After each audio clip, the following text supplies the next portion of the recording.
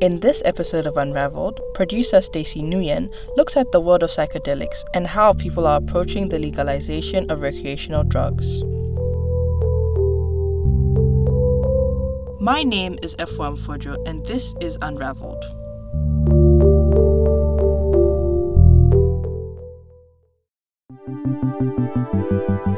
There are pivotal moments in people's lives that shape them into who they are today.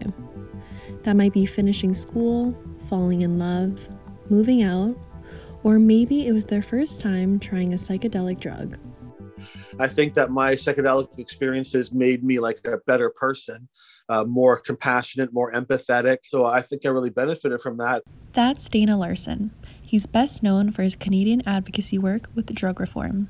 So I think that the most sort of intense psychedelic experiences I've had were actually on ayahuasca. With ayahuasca, you really feel like you're communicating with some other kind of disembodied intelligence. So whether that's an angel or an alien or some extra dimensional being or just parts of your own mind, but you definitely sort of feel like you're communicating with someone else. But I think some of that was really the most profound kind of intense experiences, always very positive, very healing, and makes me want to strive more to be a better person. His mission to end the global war on drugs started 30 years ago when he tried cannabis for the first time. I was at a Pink Floyd concert, actually, with my brothers, and I had a few puffs off a joint, and that was nice. Cannabis, the first time I tried it, I knew this was something for me, and I really enjoyed it, and I felt that it gave me some insights and perspective on things and enhanced my creativity. And sometimes in my speeches, I'll say that the decision to try cannabis for the first time was one of the best choices I ever made in my life. Ever since that first puff, Dana began actively fighting to legalize and decriminalize the use and purchase of cannabis. And 3 years ago, on October 17th, 2018, he and his fellow Canadian cannabis enthusiasts won that fight. We will soon have a new system in place, one that keeps cannabis out of the hands of our kids and keeps profits away from organized crime. Today, I'm also pleased to announce that the new recreational cannabis regime will officially come into force on October 17th of this year. Legalizing cannabis for recreational use was a trailblazing move for Canada. We were the second country in the world and the first among the G7 to legalize this drug. With Canada's size and global standings, the world watched as we began what the New York Times dubbed as the national experiment, which shifted our social, cultural, and economic structure. After Canada legalized cannabis, this wasn't the end to Dana's activism. Today, among other changes, he's working to legalize the use of psychedelic drugs.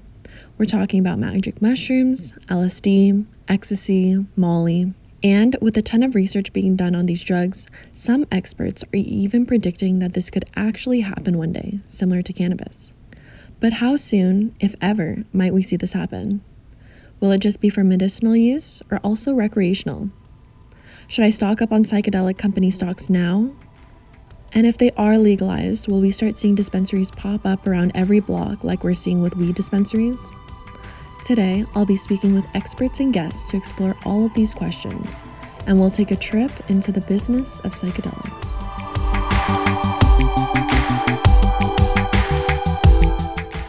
Now, before we begin, when we're talking about psychedelics, this name is actually considered a blanket term for several different drugs, like MDMA, ketamine, and PCP, which are all grouped under the dissociative drug subcategory of psychedelics.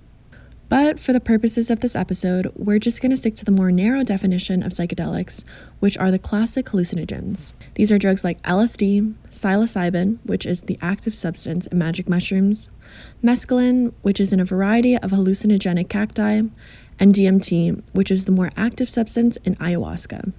Like all drugs, there's a huge stigma surrounding psychedelics, and maybe that's for good reason, but it wasn't always this way.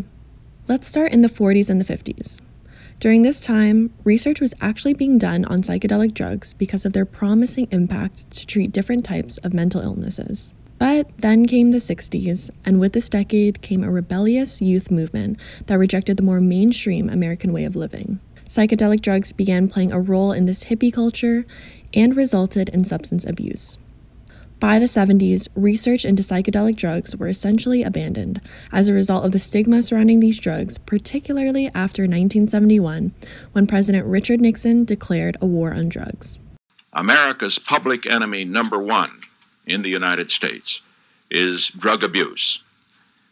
In order to fight and defeat this enemy, it is necessary to wage a new all-out offensive. But when all of these different people are telling you something is bad and you shouldn't do it, it kind of makes you wonder exactly what it does. What does it feel like? And what makes magic mushrooms so different from the mushrooms I chop up and put into my pasta? It really varies by dosage as well, right? And so, but I find that with the mushrooms or with acid, you take the ingredients, and after about half an hour to 45 minutes, you start feeling an energy kind of rising within yourself. There can be visual hallucinations, but to me, it's not really about the visuals. But sometimes things will seem to breathe and move. So, like if you're looking at a wall, it not necessarily super intensely, but it'll feel like it's flowing and rippling.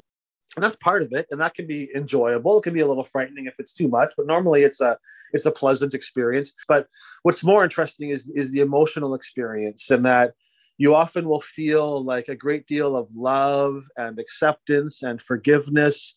People often cry or feel emotionally connected. Sometimes they'll have epiphanies about themselves or other people. Fast forwarding to 2021, while the recreational use of psychedelic drugs are still very much illegal, research has started back up over the last few years where various benefits have actually been shown. If you're unwell, they can make you well. If you're well, they can make you better. If you're good, they can make you great. That's Rotem Petranker. He's the director at the Canadian Centre for Psychedelic Science and the associate director of the Psychedelic Studies Research Program at the University of Toronto. One of the reasons I'm excited about psychedelics is because a lot of the way the medical institution thinks about mental health is that, like, if there's a normal curve, like there's a curve that's like big in the middle and small on the sides, and the middle is like people who are averagely mentally healthy. We just need to move the left part, the people who are unwell, we need to move them to the middle. And that's what most antidepressants, most therapy, that's what it's geared towards. We just want to make people okay so that they can go to work. And I think that psychedelics are cool because they can move the whole curve to the right. So if I am right about this, that's very, very exciting. At the same time, the flip side to that is that I think it's really important to remember that psychedelics are chemicals. They can do things to our brains, but they can't fix our problems. Psychedelics can make you more creative, we think, but they can't make you use that creativity for anything. You still have to do the work. And psychedelics can make you less depressed. But if your life is bad, then your life is bad. And I'm now hearing people talk about psychedelics as the end to depression. And psychedelics can't be the end to depression because psychedelics are not the cause of depression. And while there's research showing that there are benefits to psychedelics, they still are, at the end of the day, drugs. And Rotem warns that they can be dangerous if they're abused. So there's this concept in pharmacology called LD50. LD is lethal dose 50. So it's the dose in which 50% of subjects die from an overdose, from exposure to the substance.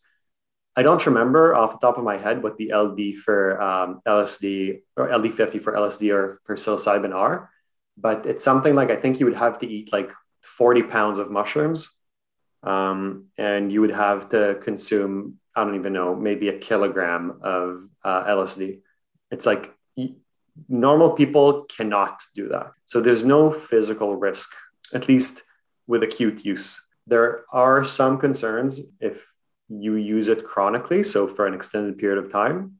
Psilocybin binds to a receptor that in other substances has been shown to cause cardiotoxicity, so it can be bad for your heart.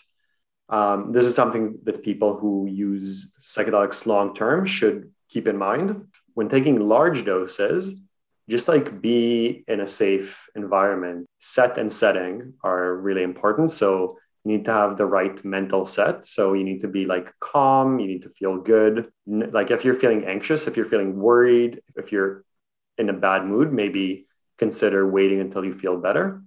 And setting. So you want to be with people you like and trust. You want to be in an environment that you feel comfortable in.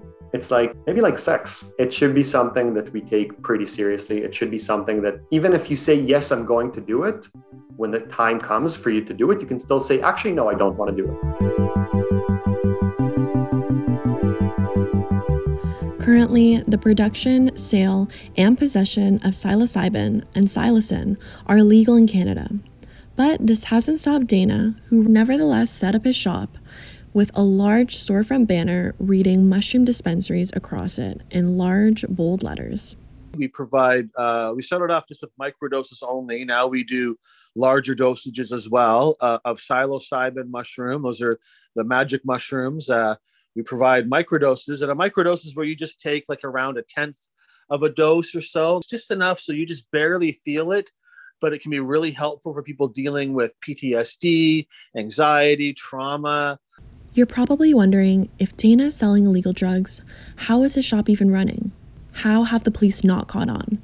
Or how is he not in jail yet? I was thinking the same thing. But we actually saw a very similar thing happen with cannabis. Before it was legal, there were weed dispensaries operating across Canada right in front of our eyes. People ask me that all the time. How are you able to do this? But the cops are going to come get you. But really, the city of Vancouver and in many other cities across Canada too, they don't really send the police in on these kind of things anymore. And there's a lot of the same legal arguments that applied to medicinal marijuana access apply to medicinal mushroom access. Vancouver especially, the city and the police have decided that raids are not a cost-effective or a successful way of shutting down places. When the cops come in, I mean, they did used to raid marijuana dispensaries here and there, but you would get a ton of blowbacks and the place would just open up the next day anyways. The police are like, this is not an effective use of our resources. After cannabis was legalized recreationally, Dana and other psychedelic enthusiasts were hoping that these hallucinogenic drugs will follow the same suit. But some experts are predicting something a bit different. These are very powerful molecules. Mm-hmm. So to legalize it in that way suggests that the public and folks are going to be very responsible about it. And that's a big responsibility to take, right? That's Saad Shah. He's the co-founder and managing partner of Noetic Fund, a venture fund that is looking to back scientists, researchers, and entrepreneurs who are looking into psychedelic medicine for drug development and discovery. While mushroom fans like Dana have already set up dispensaries across Canada, Saad is predicting that the incoming legalization of psychedelic drugs will likely be used solely for medicinal purposes. And I think that there's still such a misunderstanding about psychedelics that need to be addressed. And that'll just come through proper education and just getting people informed about it the right way. And I think that's all in the works.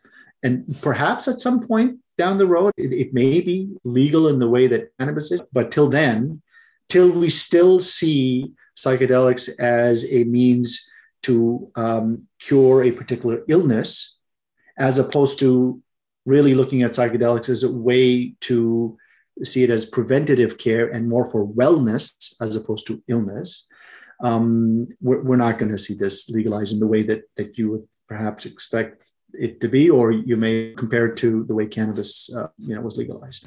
But Saad describes how he's confident in psychedelic drugs and its effectiveness in treating mental health illnesses. Technically, all of these molecules are illegal. There's a decriminalization process that's abound in the US where a lot of cities and certain states have decriminalized it, which means that if you get caught with psychedelics, you're not going to go to jail, but it's not legal. And so there is a movement that's coming back, and it's really being driven by the science. And the science is incredibly compelling. The science behind psychedelics clearly show that they're very efficacious, they're low in toxicity, and they've got high safety mechanisms. And the biggest issue that's going for us and the largest epidemic globally is mental health, and it's getting worse. This is a dire situation, and there needs to be some form of a reprieve from it and an ability to just feel more comfortable inside one's head, because no matter what and where you go and where you travel and what you do, we're spending most of our time inside our heads, and it'd be nice to make that a comfortable place to hang out. Today, Canadian psychedelic stocks are popping up onto the scene in the same way cannabis stocks exploded into the market before it was legalized, with over 20 psychedelic companies listed on Canadian stock exchanges. But if they're illegal, why are so many people investing their money into it now? You know what? We're very early innings in this. There's no revenue potential for another 5 or 6 years. We're probably going to see psychedelics slowly start to come out for distinct uses and purposes. But psychedelics are going after a very, very large market, right? So the total addressable market here is huge. It's well over 350 billion, maybe even more, when you put all these various mental health related ailments together. Today, clinical trials are being done across the world on the effects of psychedelic drugs. While there's promising evidence that they can have major benefits, experts are still stressing that more research needs to be done in order for it to confidently be offered as accessibly as cannabis is today. Until then, advocates like Dana are continuing to support the destigmatization of psychedelics to promote further research and education. I'd like to live in a world where psychedelic therapy is widely available, where people can buy mushrooms or LSD and other MDMA and things like that as adults, and to encourage them to use them in a responsible way, but for that to be available for people, both therapeutically and just for enjoyment. And I'd like to see an end to the persecution of drug users. I tend to believe that when more natural and milder versions are available under legalization, people tend to use those more. And we see this happening now, like with cannabis being legalized, the biggest growth is not in like eating so many edibles that you're hallucinating.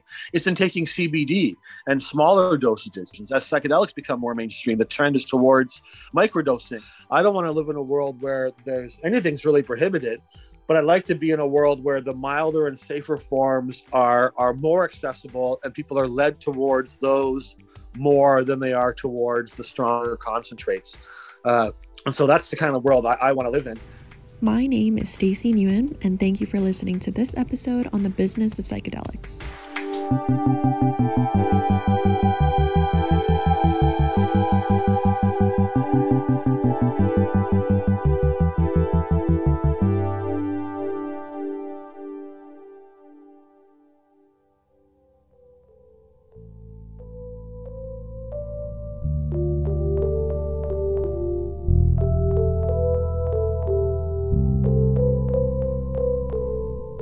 This episode of Unravelled was produced by Stacey Nguyen.